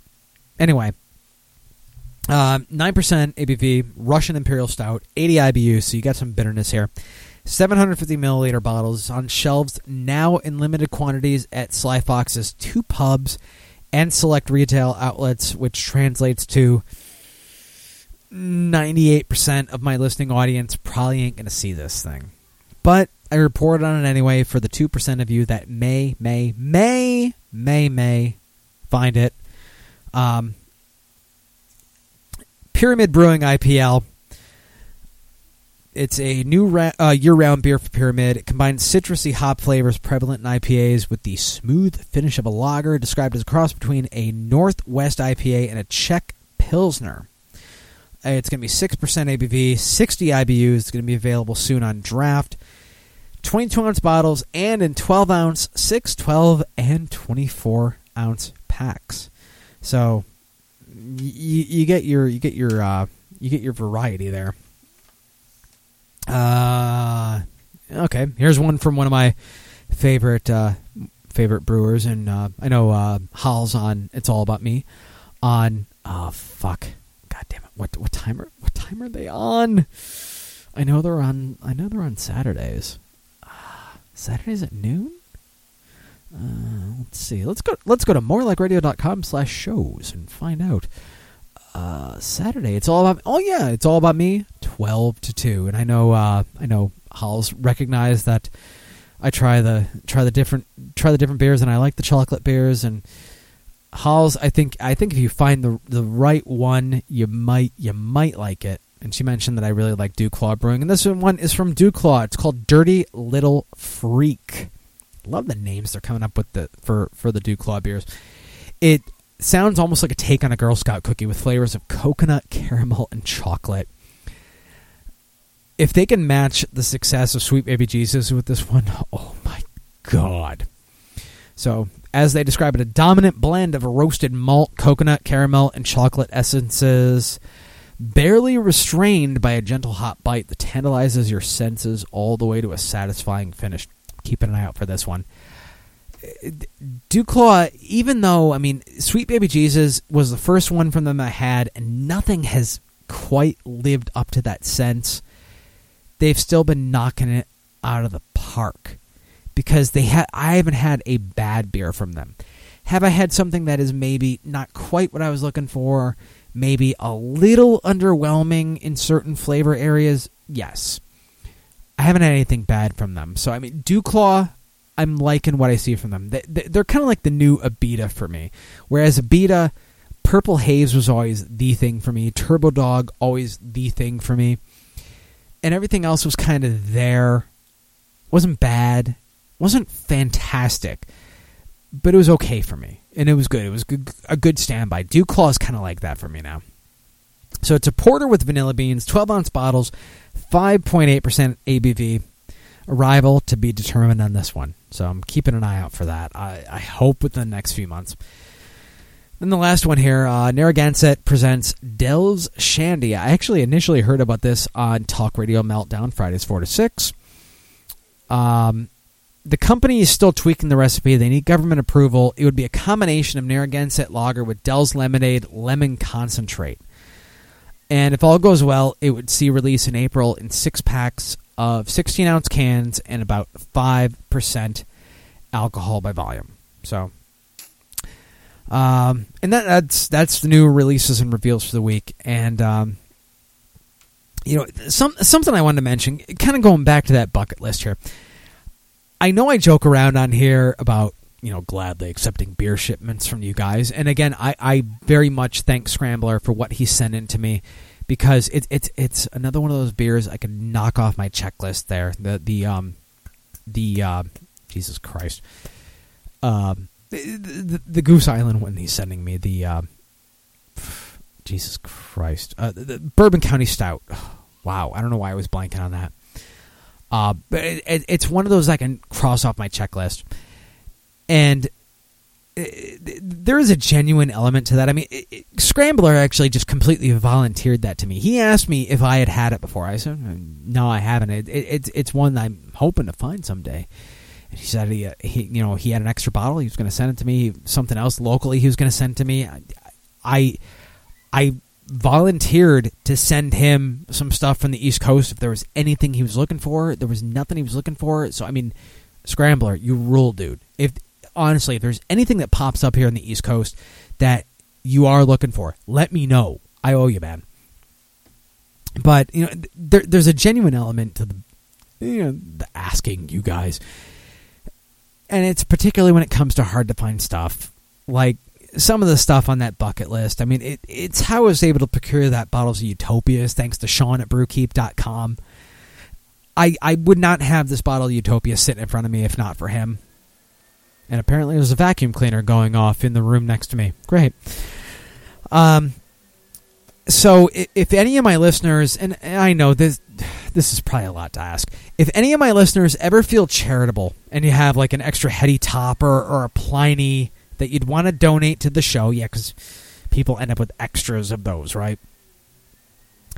Or even just an amazing local brew from your area that you think I absolutely need to try. One of those hidden gems that, it's not available on the East Coast, and it's one of those kind of local secrets.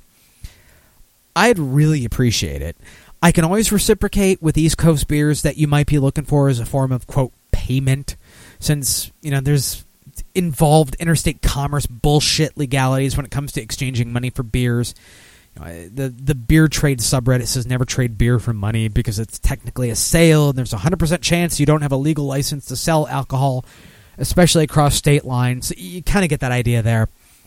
But honestly, if anybody wants to conduct kind of a beer trade or anything like that, that's interesting. I found a piece of plastic on my desk and I don't know where it came from. Curious. If anybody wants to conduct some kind of beer trade, or if you just want to send something to me and you want to kind of call in a favor on an East Coast beer at a later date, I mean, I can get Nugget Nectar and shit like that out here if that gives you any idea. The stuff I have out here, it's regularly available to me. I don't know how rare it is in other areas. If there's something you're looking for, let me know. And if there's something you can send my way, let me know. Email me at Kevin at morelikeradio.com. You can always message me on Twitter at MLR_alcohol. I would greatly appreciate it. It would be great for the show. I'm not just looking for free beer. Honestly, I can get beer here. I'm looking for stuff that's unique. I'm looking for stuff that I would not be able to find elsewhere, and I can talk about it on the show. I'll give you your due props. I'm not going to fuck you over like that. So with that, you know what? I'm hitting my 2-hour point on the show, so I better go. So with that, let me do a proper closing here. Go to the Facebook page, facebook.com/MLR Alcohol by Volume. Check out what we're talking about in the Facebook group, facebook.com/group/alcohol by volume. The ABV beer tasting list, it's tinyurl.com/ABV beer tasting, an open spreadsheet where you can add your beer picks, stuff that you've had, give a little reviews on it, rating 1 to 5, all stuff on the open spreadsheet. You'll see the info on there. Follow me on Twitter at EDICIUS or at MLR_alcohol, like I just mentioned before. Look me up on Untapped, the social media drinking app. Alcohol by Volume, all one word. Coming up next is Unsigned Hype, followed by Dutch and Royce. I will see you guys next week. Again, thank you for making me number one last week. I appreciate it. I will see you guys next week. Have a good one.